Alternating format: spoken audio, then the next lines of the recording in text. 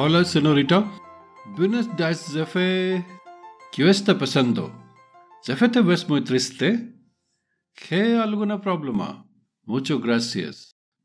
This is something in Spanish I was trying. It's a conversation between patron and one of the senoritas in an office. Patron means boss.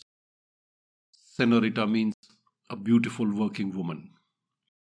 In every office, there is one patron, that is the boss, and there are different kinds of senoritas. Basically 3 किस्म की सेनोरिटाज होती हैं एक office में. Number 1 senorita जो अपने काम पे विश्वास रखती है, काम बहुत अच्छे से करती है, बहुत मेहनत से करती है, ज़्यादा चीप पब्लिसिटी के पीछे नहीं जाती है और काम को सीरियसली करने के कारण उसको सबसे ज़्यादा काम दिया जाता है और वो हमेशा अपने काम में बिजी रहती है. उसकी प्रॉब्लम ये होती है कि जो दूसरी किस्म की सेनोरिटाज होती हैं वो कई बार सोचती है कि मैं ऐसी ज़िंदगी क्यों नहीं जी पा रही हूँ. जैसे नंबर 1 सीरियस काम करने वाली, नंबर 2 जिसको ज़्यादा काम आता नहीं है लेकिन वो बॉस के इर्द गिर्द घूमती रहती है, बॉस की पर्सनल प्रॉब्लम्स में उनकी देखभाल करेगी, उनके खाने पीने का बंदोबस्त करेगी या घर से भी खाना बना के लाएगी. देखने में उसको ये फीलिंग आती है कि मैं बहुत सुंदर हूँ और वो सारे ऑफिस के ऊपर अपना वर्चस्व बना के रखती है. तीसरे किस्म की फीमेल्स होती हैं जो बीच में होती हैं, उनको ज़्यादा काम आता नहीं है बट ठीक ठाक अपना गुजारा कर लेती है.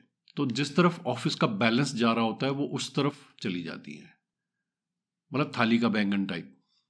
तो नंबर 1 फीमेल जो बहुत अच्छा काम करती है, नंबर 2 फीमेल जो बॉस की चापलूसी करती है और नंबर 3 फीमेल जो बीच में रहती है. देखा जाए तो कुछ गलत नहीं है, सब कुछ ठीक चल रहा है. प्रॉब्लम कहाँ आती है? प्रॉब्लम आती है कि जो नंबर 1 फीमेल है उसको बहुत ज़्यादा जेलसी होना शुरू हो जाती है कि जितना ध्यान, जितनी तवज्जो नंबर 2 फीमेल को दी जा रही है उतना ध्यान मेरी तरफ नहीं दिया जा रहा क्योंकि काम तो मैं ज़्यादा करती हूँ. तो वो थोड़ा सा कोशिश करती है, वो भी बॉस के लिए कभी कभी खाना बना के लाना शुरू करती है. लेकिन 1-2 अटेम्प्ट के बाद में उसको पता लग जाता है कि सबसे ज़्यादा इंपॉर्टेंस नंबर 2 को ही दी जाती है, मुझे नहीं दी जाती है, मुझे सिर्फ काम के लिए इस्तेमाल किया जाता है. तो वो थोड़ी सी फ्रस्ट्रेटेड रहती है, सल्क करती है. और अगर उसको बता दिया जाए कि अपना काम थोड़ा सा इनके साथ शेयर कर लो या इनको भी समझा दो, तो वो थोड़ा सा माइंड गेम खेलती है कि मैंने बहुत कोशिश करी, इनको तो समझ में नहीं आता, इनको तो बेसिक्स भी नहीं पता है, एट्सेट्रा एट्सेट्रा. वो अपने साम्राज्य की महारानी बन के रहती है. अब नंबर 2 फीमेल जो बॉस के आसपास घूमती है उसको प्रॉब्लम क्या आती है कि काम को लेकर के तारीफ जो होती है नंबर 1 सेनोरिटा की होती है. तो वो भी कोशिश करती है कि कभी मुझे सीरियस काम दे दो, मैं भी करके दिखाऊंगी, पर उससे होता नहीं है. और जो नंबर 3 फीमेल है वो कभी हीरोइन बनने की कोशिश करती है या कभी वर्कॉलिक बनने की कोशिश करती है, उसके भी बस की बात नहीं है. मेरा इस एपिसोड को बनाने का मेन मकसद ये है कि हम अपने आप को आइडेंटिफाई कर लें कि हम किस कैटेगरी में आते हैं. हो सकता है आपकी कैटेगरी कुछ ऐसी हो जो मैंने शायद बात ही नहीं की हो. तो हम अच्छा काम इसलिए नहीं करते कि लोग हमसे एक्सपेक्ट कर रहे हैं, हम अच्छा काम इसलिए कर रहे हैं क्योंकि हमसे रहा नहीं जाता है.